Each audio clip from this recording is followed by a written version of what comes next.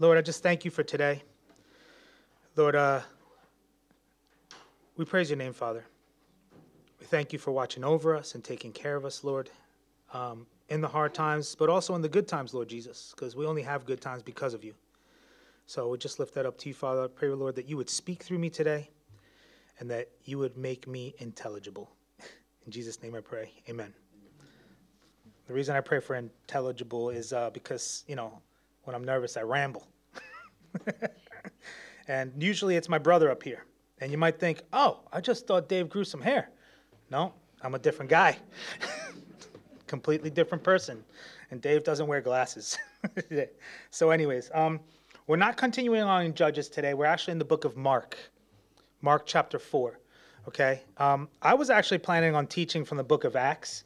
And so I was preparing for that. And about Wednesday, I was just doing some devotions, reading Mark chapter 4.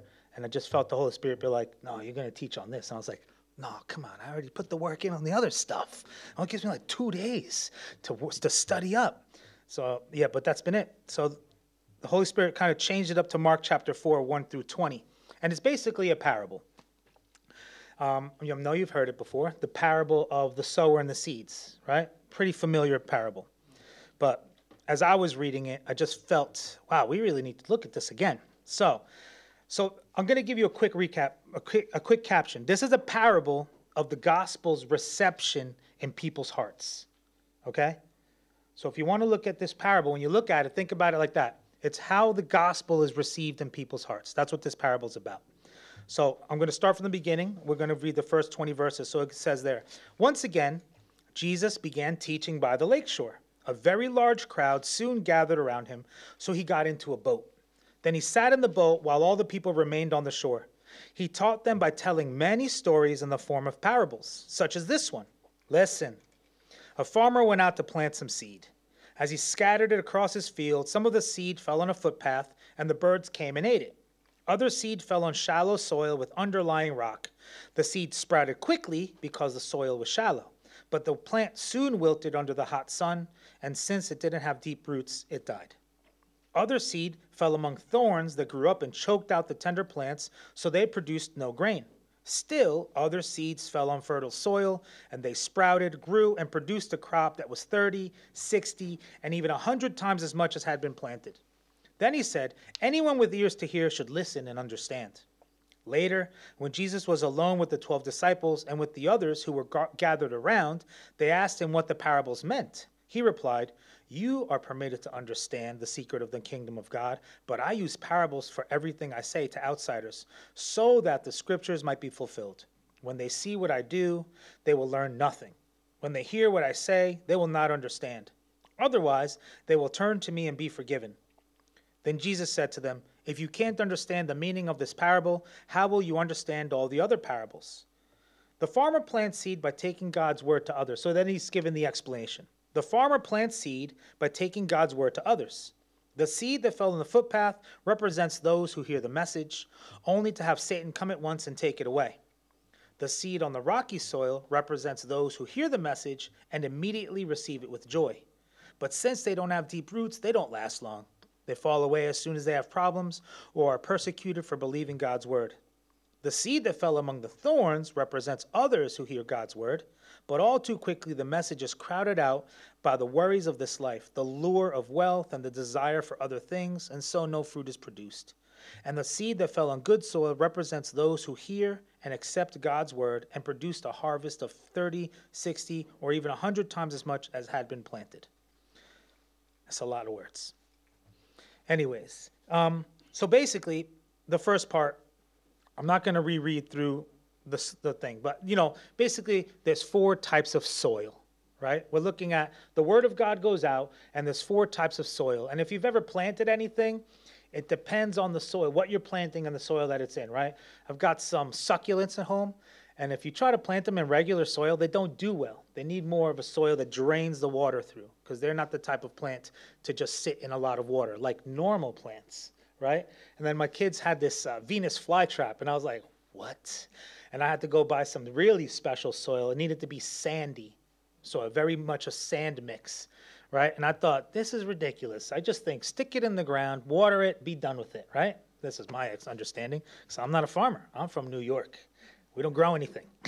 We just buy it at the shop and eat it. You know? But then looking at this, you're like, yeah, this makes sense.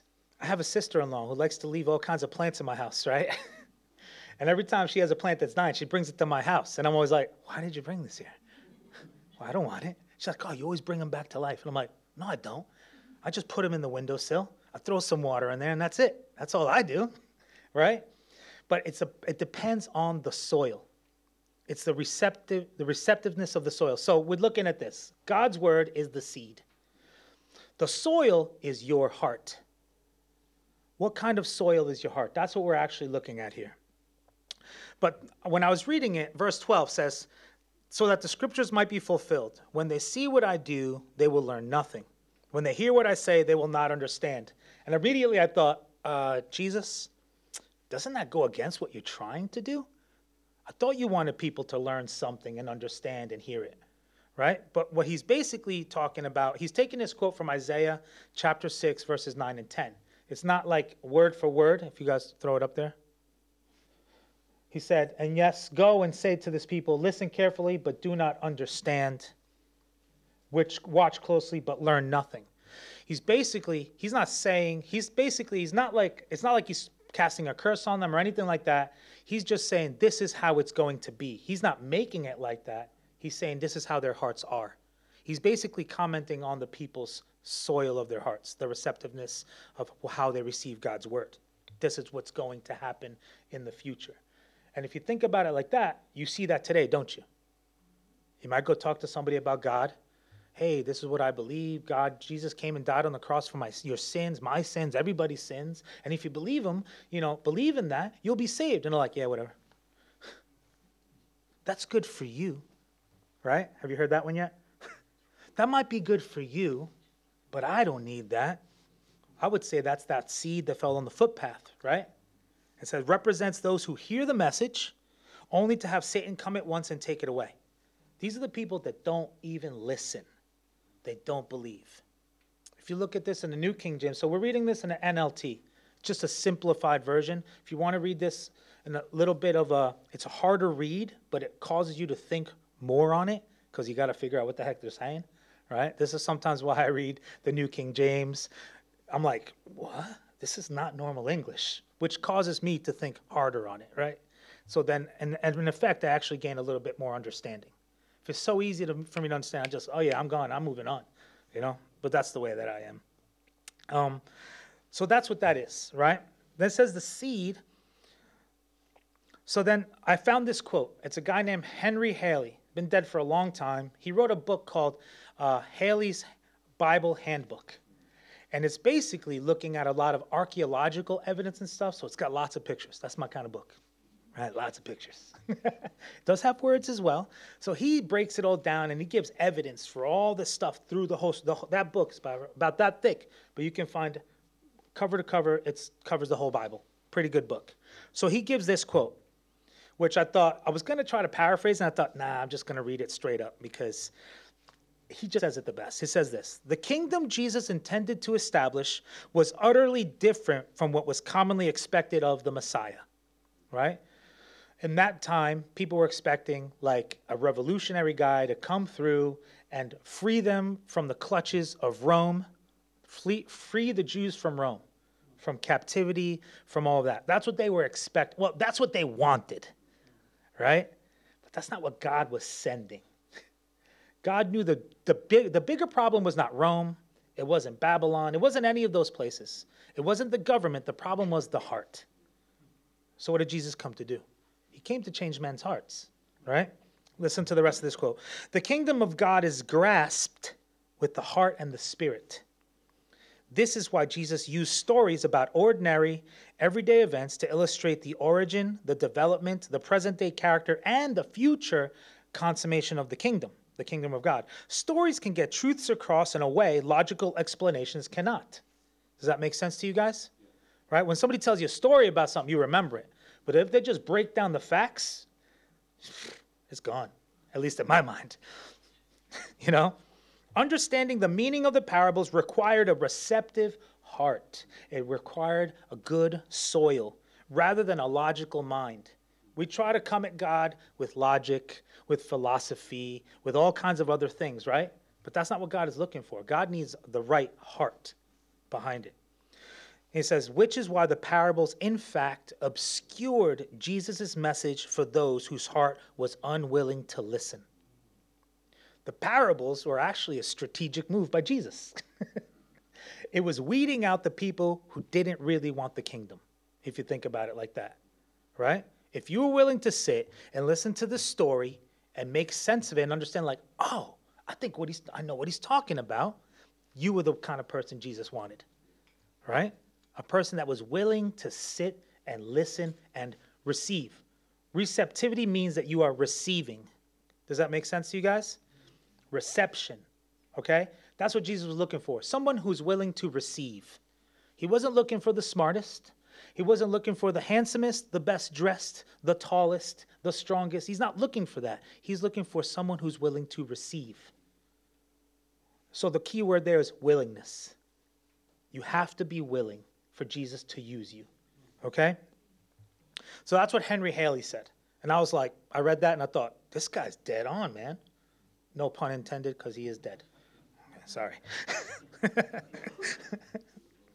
So, back to verse 15. The seed that fell on the footpath represents those who hear the message only to have Satan come at once and take it away. Those are the people that just tell you, that's good for you. Or, no. They just walk by. I don't want to hear it. Don't want to hear it. Okay. Then we move on to verse 16. The seed on the rocky soil represents those who hear the message, so that's good. There's some reception, and immediately receive with a joy like, yes, this is what I need, right? But since they don't have deep roots, they don't last long. They don't last long. They fall away as soon as they have problems or are persecuted for believing God's word. I was just talking to a couple of guys in the back before, just during that little couple of minutes between worship and stuff, talking about that. When Christians grow is when they're in hard times. So if you're a believer in Jesus Christ and you want an easy, good life, that's not the way you're going to grow. You know what happens with easy goodness? Complacency, comfortableness, right? Weakness. You want to look at some of the biggest, strongest trees in the world, they don't live in a place with lots of water, right? They live in a place where they have to dig those roots super deep to get what they need. Does that make sense? So you've got these massive trees. I'll take, for example, Northern California. California, the whole state is a desert. And when you get up into the high California, it's called the high desert. But you've got redwoods up there. Have you ever seen those trees? You can drive a car through it. They're huge. They're wider than this whole room. One tree. And there's a whole forest of them. But because they can't easily get water, so they send roots super deep. Those trees have been there over 1,000 years, right? They send super deep roots to get what they need. But then in the end, they're not going to fall. You never see a redwood just fall over, right? And that's what we need. So in this verse, it's talking about these people didn't have deep roots, They were comfortable. They were okay. Everything was going good. They accepted what was being said, but soon they fell away. Why? Because temptation. Temptation came along and said, hey, look at this, look at that, And they're like, oh, yeah, look at that. See you guys later, and gone, right? We know people like that, right? They're here, then they're not. Because they're not rooted in the Word of God. The Word of God is the anchor, folks. The Word of God is the anchor. Okay, you can equate that to a boat analogy, whatever you want to do. You know what I mean? We need an anchor. As people, we need something to hold us down, right? In my life, my anchor was our mom. Not my dad. My dad was not an anchor. He was the storm. Right? Our mom rooted us in the Word of God. And then when I was a kid, I thought, oh, my mom, every morning, did you read your Bible? I'm thinking, go away. I just want to sleep a little bit more. But you got to get up for school. And I don't want to do that either. I hated school. I'm trying not to pass that on to my kids, the hate for school. I just hate getting up early. I'll be honest. I still do. The reason church is kind of empty is because there's a ladies' retreat, and then Pastor Dave and Pastor Tom actually do all of the tech for the ladies' retreat. They live stream it. They do all the sound, music, all the front of house, all that stuff, right? So they're up there taking care of all their tech needs. So they left me here. Thanks, guys. I'm just joking. But they see, this is why I don't teach a lot, because I lose my train of thought easily. See, Dave, who's my brother, knows me well. I'll be telling stories all the time at home. Like, hey, where was I? And they're like, oh, man. Anyways, we'll just move on. This is why I write it all down. So temptation, we need to be rooted in the Word of God. The second soil didn't have enough soil to be rooted in. So you talk looking at the soil, there wasn't enough of the Word of God in that life, if you want to look at it like that. Then there's a third soil. The seed that fell among the thorns represents others who hear God's word. But all too quickly, the message is crowded out by the worries of this life, the lure of wealth, and the desire for other things. So no fruit is produced. Okay, I find that interesting. In this soil, they say no fruit is produced. That means there was the potential to grow fruit. That means there was the potential to live a life for Christ. But easily, they got wooed away, right? They got lured. It says lured. They get crowded out, lured away. Yeah? And I'll tell you what, everybody here has a worry about life, right? We have the worries of this life. We got to pay bills. We got to get jobs. We got to get good grades if you're in school, right? You got to raise your family if you got one, or you got to try to take care of yourself. You got to feed. Those are all worries. I got to eat. At the minimum, I got to eat once a day to stay alive, preferably 3 times a day. Yeah? Those are all worries of this life, if you think about it. And we can easily be more concerned about those things than the Word of God. We can easily be more concerned about where am I going to live next? How am I going to get the money to pay my bills at the end of the month, which is coming up. Sorry about reminding you about that worry, but the end of the month is coming up. It means you're going to have to pay bills. Worries of this life, right? But this is equating it to some people hang on a little bit longer, like, yeah, we're going to do this. But eventually they lose interest and never produce any fruit. The potential was there. They were actually doing it for a little bit and then kind of gave up. It's too hard. It's too much to worry about. I got so many other things to do. I'm super busy, right? Then the last one. And the seed that fell on good soil represents those who hear and accept God's word and produce a harvest of 30, 60, or even 100 times as much as has been planted.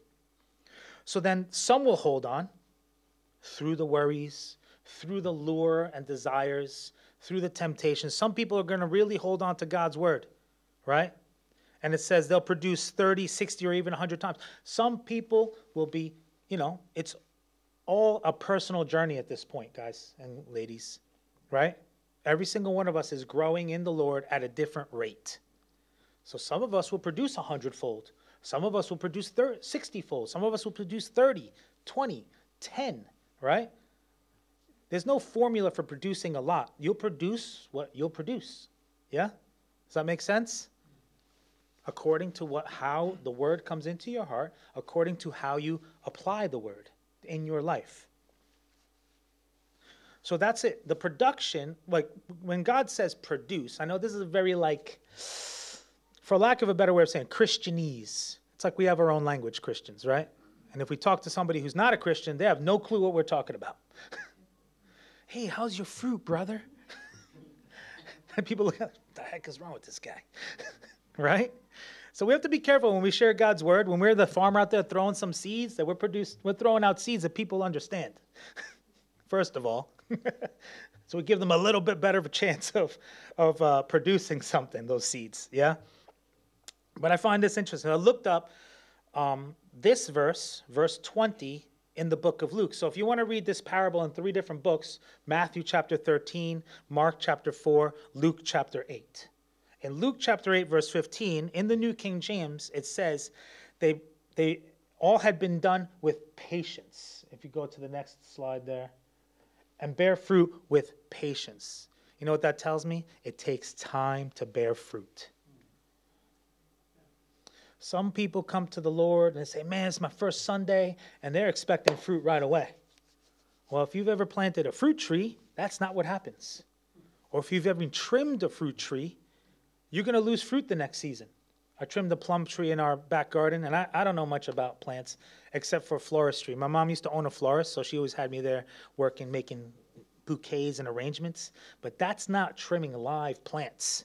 That's completely different, right? So I went back there and I thought, this fruit tree is getting too big. So I hacked that sucker up. I hacked it down to a manageable size, and the next season, nothing. And my wife was like, Juan, you killed it. I'm like, no, give it some time.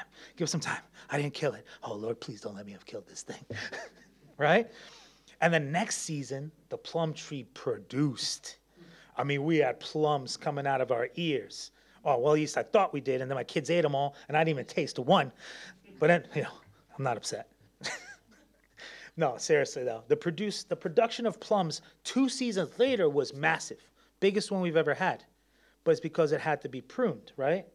So, I mean, I know the concept of pruning, but I'm not an expert. But it took time. My point is that it took time to produce the fruit. Do you guys understand? So even as believers, if you want to equate being a believer like being a tree and then growing fruit, it takes time for the tree to grow to a certain age, old enough to start producing fruit. And then it has to start receiving the right nutrients, right? If a tree is not fed correctly, it won't produce. Does that make sense? I have a 6-year-old daughter. She's about the size of a 3 or 4-year-old. And she asked me the other day, Daddy, how come I'm not growing? I says, because you don't eat. You can't live on chicken nuggets. You don't grow on chicken nuggets. She's like, what? So the other day, she was eating an egg, and she only likes to eat the white. But then I saw her eating the yolk. I was like, you're eating the yolk? She's like, yeah, I'm eating it because I don't like it, but I'm going to eat it anyways because I want to grow. And I was like, now you're getting it. Now you're getting it. Right? But it's the same thing. If we don't physically eat all the nutrients and minerals and vitamins and all that stuff we need, if we don't eat a broad range of food, we're not going to grow. We're not going to be healthy, are we? Physically. Same thing with the Word of God.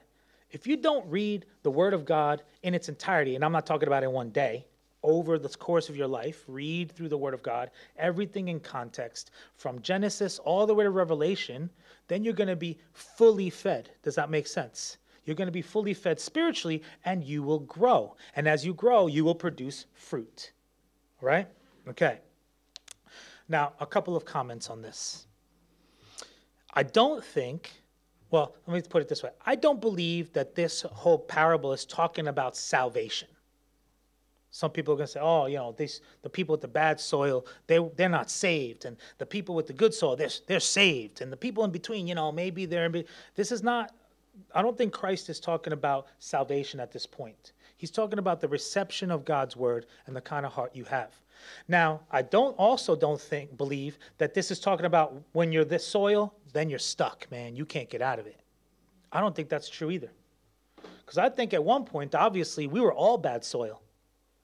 Right? If you talk to some people here, they'll be like, oh, I came to know the Lord in my 20s or my 30s or when I was a young kid, 3, 7, whatever it might be, right? But until you came to know the Lord, until you heard the word, you were bad soil, if you think about it.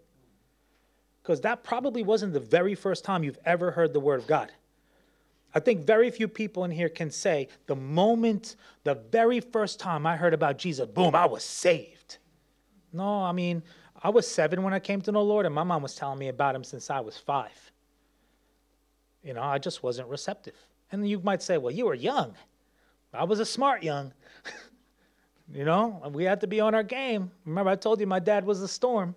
We weren't dumb. We knew how to survive, right? We knew what we were doing. Then I know people that said, I accepted the Lord when I was 20. That's probably not the very first time. Living in the Western country, Jesus is everywhere, right? He's on advertisements. He's on. You read about him. You've heard about Jesus. I used to do schools work here in England.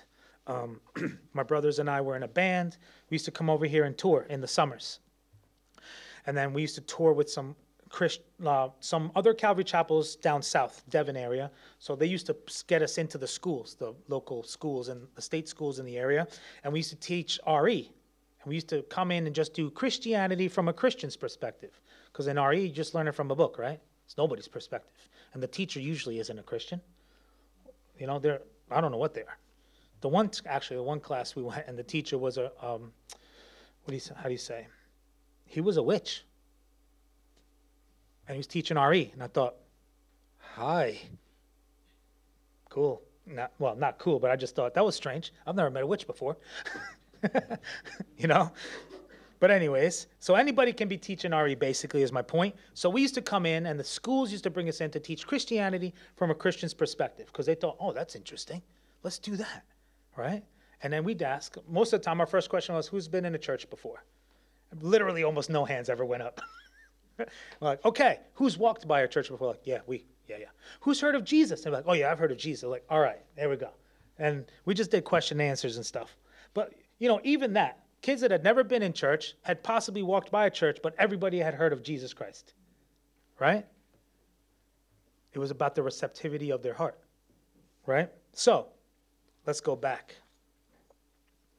Verse 14, the farmer plants seeds by taking God's word to others.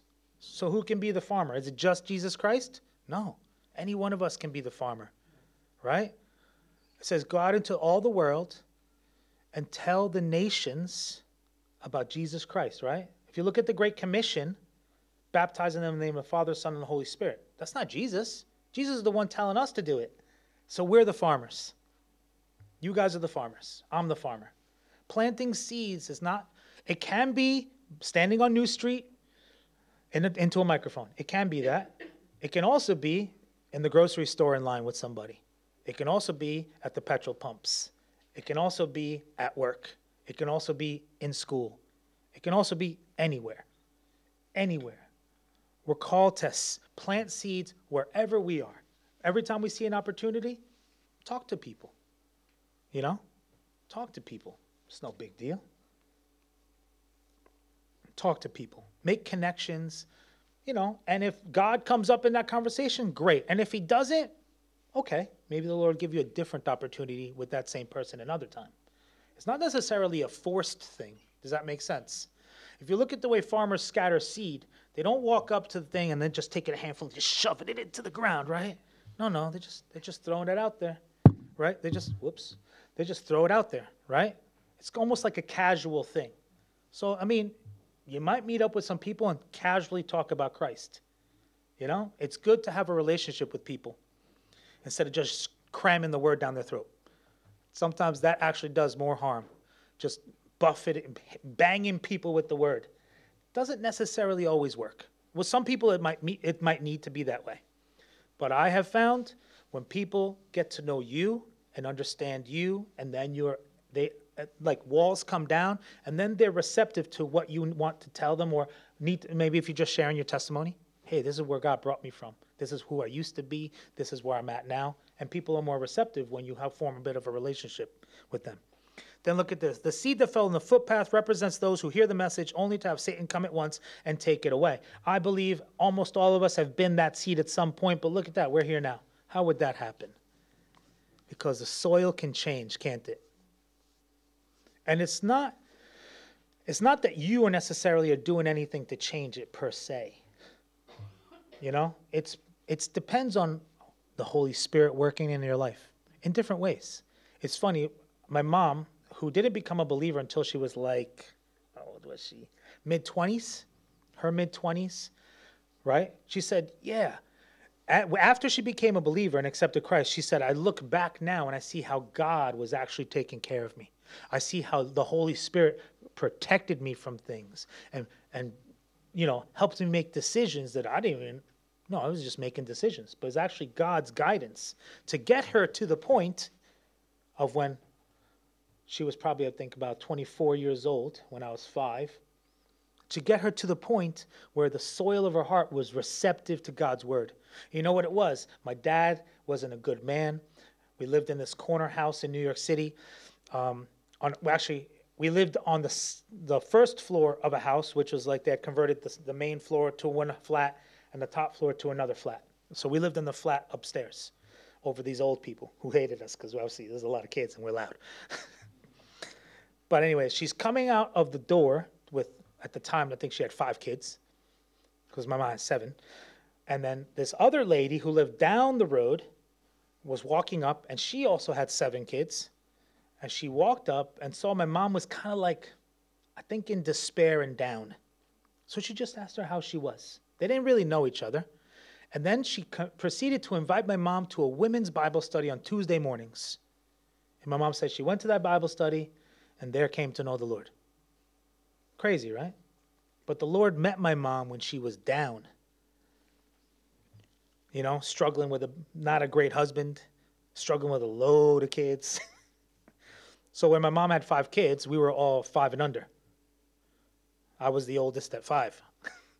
So then my fourth in line would have been just born. So she was struggling with that. So God met her there. My mom knew about Christ. She was a Catholic, a good Catholic, went to Mass every Sunday, put her kids in Catholic school, you know, always do it. I remember that. I did my first communion in a stark white, full-on suit. If I could find a picture, I'd show you. It's pretty cool. I was baptized as an infant in St. Patrick's Cathedral in Manhattan. You know what I mean? Like, we were super Catholics, if there was such a thing. I'm serious. My parents did everything. My grandparents, well, my mom did everything. Super Catholics. I'll tell you how super my grandparents were. After they passed away, we went through their stuff, and we were still finding what they call indulgences. You ever heard of those? Basically, you go to the Catholic Church, you pay some money, and they give you a written piece of paper, and you pay money to help get one of your deceased relatives into heaven. They give you this certificate saying that you've done this. And I'm looking through, I'm like, what? No way. This is wild. I thought I only read about this in Martin Luther's time. That was one of the things the Reformation was about, right? And it was still going on in 2018, you know? And I was like, wow, my grandparents were super Catholics. They're praying and paying money for dead people, you know? But it's about the soil. Listen to this. My grandma came to know the Lord when she was 78, being a Catholic her whole life. My grandfather when he was 73. And actually, he passed away 2 weeks later. But he was completely healthy when he came to know the Lord. It's all about the reception of the heart. The seed with the rocky soil represents those who hear the message and immediately receive it with joy. But since they don't have deep roots, they don't last long, right? You know when you get good news and then you quickly forget it because you got so many other things going on, right? The seed that fell among the thorns represents others who hear God's word, but all too quickly the message is crowded out. It's just too much going on in my life. You know, that could have been my mom. I got 5 kids. I can't come to your Bible study. You know, that could have been my mom. But, so what am I talking about? Folks, we're all one type of soil or another, right? The reason that you're here is that you are good soil now. And my point is this: you weren't always good soil. More than likely, you weren't always good soil. And you might be good soil now, but I think it's easy to also fall back into the bad soils, right? We start to maybe get disillusioned by the church, right? We get hurt by church people or the church. We walk away. We say, I'm not going to do church for now. And I'm not talking about church itself. I'm talking about God, the body of Christ. You know, I'm not talking about the building. I'm not going to do church for a while. I'm just do this on my own for a while. I need to heal, right? Those things can be dangerous. We need to be careful. Because a guy I know back in it says we're always one mistake to going back to who we were. As much of a Christian as you might be, I've been walking with the Lord for whatever, 45 years, 37 years, 20 years, 10 years, 2 years. But you make one mistake and you kind of right back where you started. Doesn't that stink? And I've been there loads of times. And I feel like when I was reading this scripture, I thought, oh, okay, I get it, Lord. Yeah, I'm producing good fruit right now. But if I go back to do the things, and if I'm lured away by those temptations that are always there, that will never go away because I'm human, I'm just right back to being the old one. The one that nobody liked, not even me. I didn't like myself, you know? I'm right back to being that old person. So I can go back to being the soil that gets choked out by the thorns. I don't want to do that. I can go back to being the soil that I'm like, yeah, praise the Lord. Oh, man, I just can't do it, right? We don't want to do that. We don't want to do that. But then you think, but I try so hard not to do that. And I'm going to tell you this, a warning. Don't try so hard not to be what you don't want to be. Don't try so hard. What you need to do is allow the Holy Spirit to work in your life. That's what you need to do. So to allow the Holy Spirit to work in your life, you need to feed the Holy Spirit. And you feed the Holy Spirit, not the chicken nuggets. Don't feed the Holy Spirit commentaries and devotionals. You feed the Holy Spirit the Word of God. Do you guys understand that? So if you're not reading the Word of God, but you're reading every other book about the Word of God, you're making a mistake. Nothing is better than the Word of God. And I'm not telling you those things are bad. It's good to read those other books, but they're supplements. Who here lives on vitamins alone? Yeah, I didn't think so, because they're supplements, right? You put them alongside of the actual food. So it's the same thing with the Word of God. Read the devotionals. Read the commentaries. You can read those things, but read them alongside of the Word of God. Then they'll do you a lot better, right? They'll supplement your daily intake of the Word of God. And what you end up becoming is good soil, and maybe even better soil. Because you might be the soil that's producing 10 or 20 or 30, but you could be the soil that produces 40 or 50, 60 or 70, 80 or 90, maybe 85, you know? You could be that soil too. This is what the point is. We want to be more like Christ. Christ was the perfect soil, 100% production, right? If you're in business, that's what you're looking for, right? You're looking for efficiency and production at the same time. You don't want to use as many resources, but you want to get the most out of it, yeah? Well, that's the same thing with the Word of God. We want to get the most we can out of the Word of God so that we produce the best, right? We want to be the best Christian we can be. But at the same time, we don't want to be a false, hypocritical Christian. Because we can put on a face that we're being the best Christian, right? But we can be lying. We can be lying. So with a determination to follow Christ, that's where it starts. We'd have to be determined, right? Because if you're determined to get into sin, you'll get into it, won't you? I know I would. I know I did. I know I still can. If I'm determined to fall, well, I'm going to fall. And I'm going to fall hard, right? But if I'm also determined to follow Christ, then I'm going to follow Christ. We have to have a determination to follow Christ, coupled with a determination not to fall to that temptation. Yeah? And then we have to constantly saturate ourselves in the Word of God. Saturation means, I mean, you guys get it, right? You want to be soaked. You want to be soaked in the Word of God. We live in England. It's not hard to picture being soaked. Yeah? I'm more soaked here than I've ever been in my life. But we want to be soaked in the Word of God. But what makes us good, receptive soil to that Word of God is reading the Word of God. But then the application of what God says in His Word, right? So if God's telling you, don't worry, then apply it. Don't worry. Let God handle it. Matthew chapter 6, verse 33. Seek first the kingdom of God and all His righteousness, and all these things will be added to you. You know what that verse is telling you? Don't worry. Let God do it. Worry about what God... I'll give you a couple stories. I have a scar on my arm here now. See that scar? That's new. I got that in November. In November, I was doing a job, my normal work. I'm a builder. I was building. We're lifting heavy things. I got it all done, right?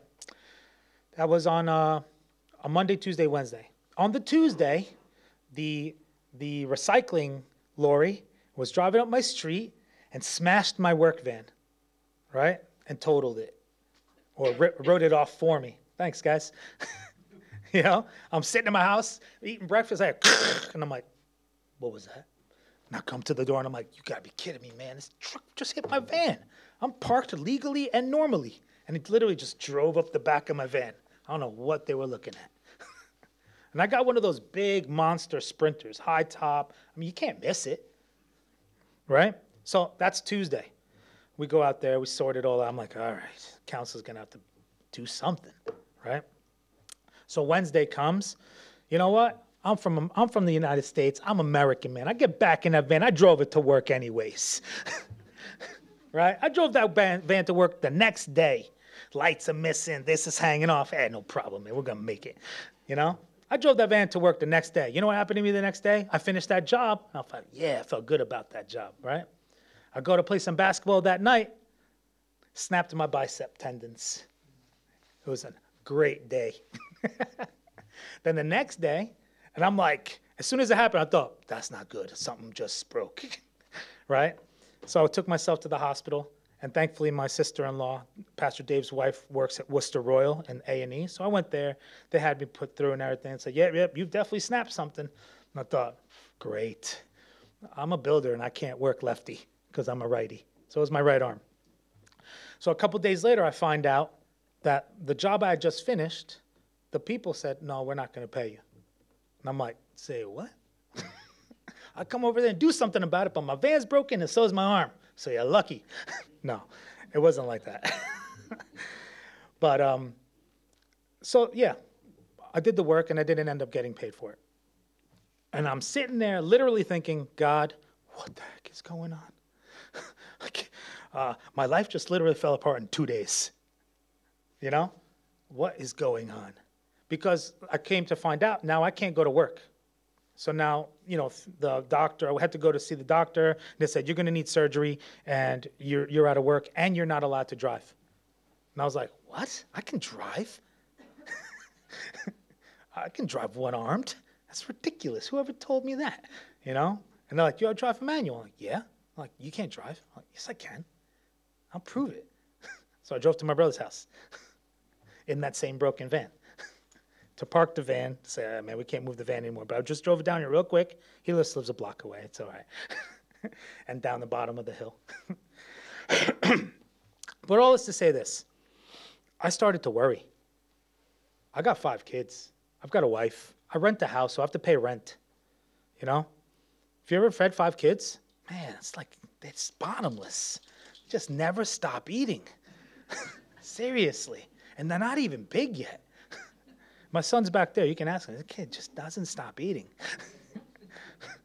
Like even yesterday, I had some food, and he came over, ate his food, and came over and started eating my food. What are you doing? That was my son. What are you doing? He smiled at me. He loves to do that, smile at me. And I'm just like, get out of here. If I don't eat and I die, who's going to take care of you guys? Anyways. So I started to worry. Because I got bills to pay. I got mouths to feed. And I'd just been told, you can't go to work until you're all healed up. Well, guess what? I was at the physio just the other day and said, you can start lifting 3 kg now. I'm like, 3 kg? What is that? It's nothing. I got to lift more than 3 kg, folks. It's end of February. I hurt myself in November. We need to get this ball rolling, But the Lord showed me then. He said, don't worry. I'm going to take care of it. So, obviously my van got broken up. It's pretty bad, right? So this is what God does. In January, the council finally gets back to me. So at that point, I've had surgery. They've reattached everything. They put a pin in my arm. It's fantastic. Theoretically, it's not fantastic. I'm in this weird brace thing. I can't move my arm, and it's driving me crazy. I'm a very active person. That was driving me nuts. Even my wife was like, are you doing okay? I was like, if I don't get this thing off soon. It's like, you just had surgery yesterday. Okay, 6 weeks. That's all I got. It was killing me. Anyways, January rolls around. So I've been in this brace thing for, however many weeks. And I'm literally going stir crazy because I'm just at home. I'm with my kids all day. And I love my kids, but I'm a dad, man. I need to go to work. Can't be hanging around kids all day. So, and I'm fretting because whatever money I had, we've come to the end of it. Paid the last bill, babe. I don't know what we're going to do. I can't even go to work. So then God works it out. The council finally gets in contact with me saying, yeah, it's all our fault. And I'm thinking, of course it's your fault. If you had tried to say it wasn't your fault, that was like, what? So it's all our fault. We'll pay you out. Great. So they give me this low ball price. So we'll give you this much money for the van. And I'm thinking, wait, you're going to take my van and give me that? I'm like, no, I can't handle that. Or if you want to hold on to the van, we'll give you less money. And I thought, what? And they said, well, I've been looking. I can't find a van replacement to buy a van for that amount of money. And not unwittingly to me, I guess I kind of called their bluff. I wasn't thinking of doing that. And I said, can you send me the link to the van that you say you found, because I want to buy that van then? And the guy says, I'll call you right back. I'm like, what? All right. So then he calls me back and says, okay, we'll give you this much money. So he raised the amount. And I thought, wait, what? And I said, yo, Dave, listen to this. And he's like, yeah, I knew they were playing games. So eventually I ended up getting more money. So this is what happened. That money they gave me provided the bill money I needed for the months that I've been injured and haven't been able to work. Plus, there was a little bit extra, and I bought all the parts and I fixed my van myself. You see the way God provides? He told me, don't worry. And yeah, for a minute, I was like, I don't know how this is going to work. And I felt the Lord tell me, don't worry. Be receptive to my word in your heart. Put the time in. I've given you some free time. Start reading that word more. Right? So that's what I did. I started reading the Bible more. I do try to read it every day. I'm not going to tell you I'm perfect. I'm not perfect. Some days I miss it. I miss reading the word. I try to play catch up. Last year I looked at my daily reading plan. It's like, you've missed 40 days. Well, that's not too bad out of 365. This year I'm trying to do better. Right? I'm trying to do better because I'm just a human. Right? So what's God saying? He's telling us lots of things. He's telling us things like, don't worry. Be courageous. Go out there and be bold. Been telling people the truth. He says, rejoice in persecution. Rejoice when things are going bad, because that is the opportunity to grow stronger in me, right? Because what can you do about that yourself? Nothing. You have to lean on the Lord when times are rough. You have to lean on the Lord when you're being persecuted or your whole life seemingly is falling apart. And I say you have to lean on the Lord because you can't lean on yourself. You're a wreck, right? When things are bad, you're a wreck. You can't lean on yourself. So who can you lean on? Maybe your husband, maybe your wife, but only so much, right? After a while, they're going to be like, hey, babes, listen, I got my own problems. I can't handle yours, too.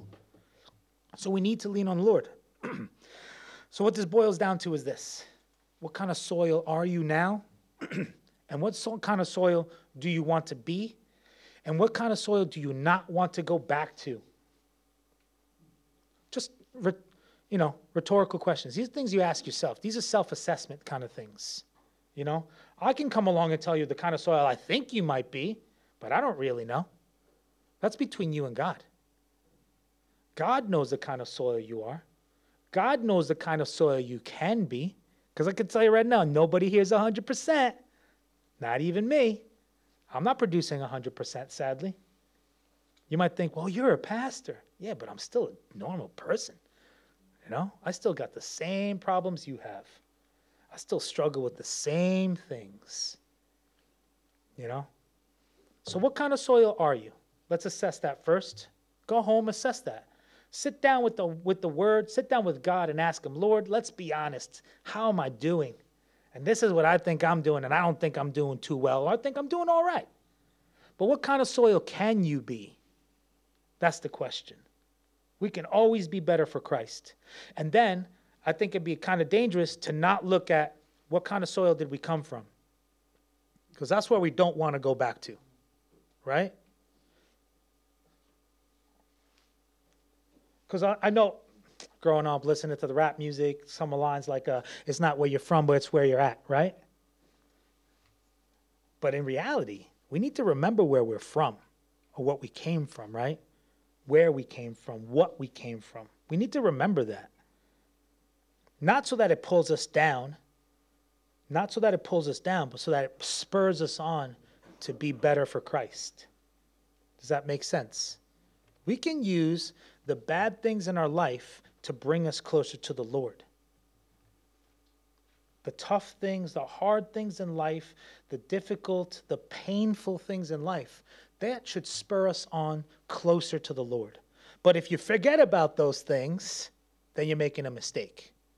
Because you're leaving behind the reasoning behind why you're doing what you're doing, right?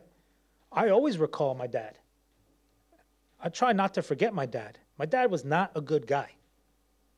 But if I don't remember my dad, I'm going to just become like him.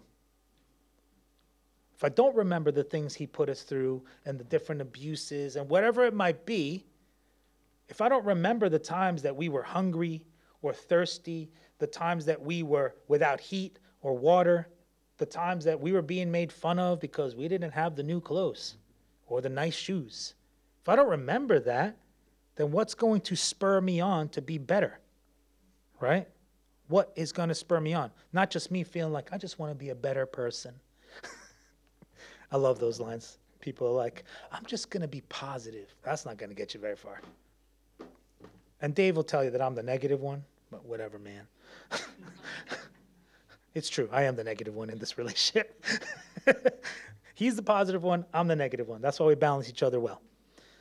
And actually, we've always been kind of best friends. Dave is my next sibling as far as a boy goes. There's a sister between Dave and I.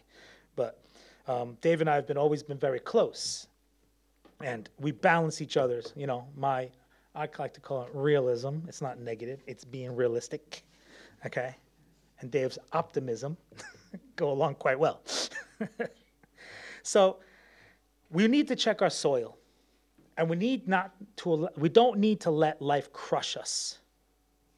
Okay? We don't need to be the seed that falls among the thorns, is crowded out by the worries of the life, the lure of the wealth, and the desire for other things, so no fruit is produced. We can't let our fruit production be stunted because of our surroundings. Remember, God gives us the peace that passes all understanding. Do you understand what that is? The peace that passes all understanding is not the lack of conflict. It's peace in spite of conflict. That's the peace that Jesus Christ gives. Because Jesus has assured us, in this life you will have trouble. You will have tribulations. So there will not be lack of conflict in this world. So if that's the kind of peace you're looking for, you're not going to find it. The peace that you're looking for has to reside inside of you through Jesus Christ and the Holy Spirit in spite of the conflict, in spite of the bad things in your life, in spite of the hardships, the childhood traumas, all of these kinds of things. That is the peace that is in your life, even though those things exist. That's what we're looking for.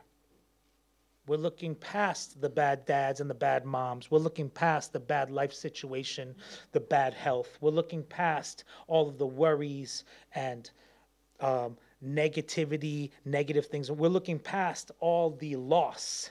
We're looking past all that at Christ.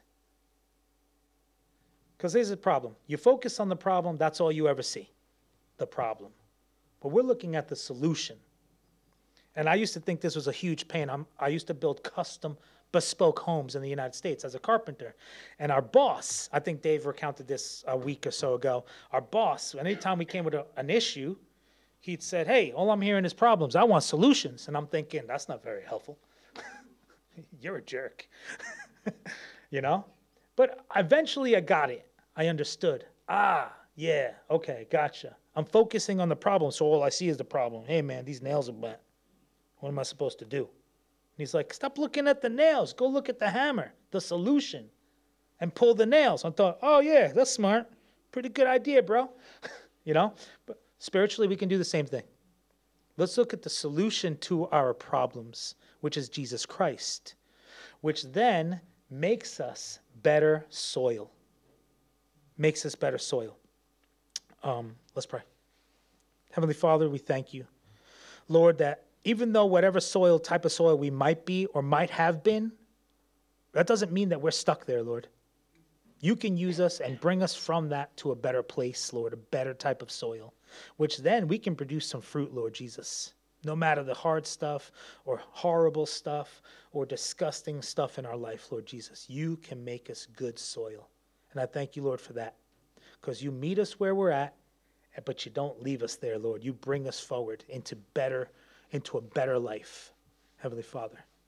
And I know, Lord, that a better life doesn't necessarily mean an easy life, but because of you, we have the peace that can still reside amongst all this craziness, Lord Jesus. We thank you, Father, for the parable of your word. Help us to have receiving hearts to your word, and then to be able to apply your word to our lives, Lord. We love you. In Jesus' name we pray. Amen.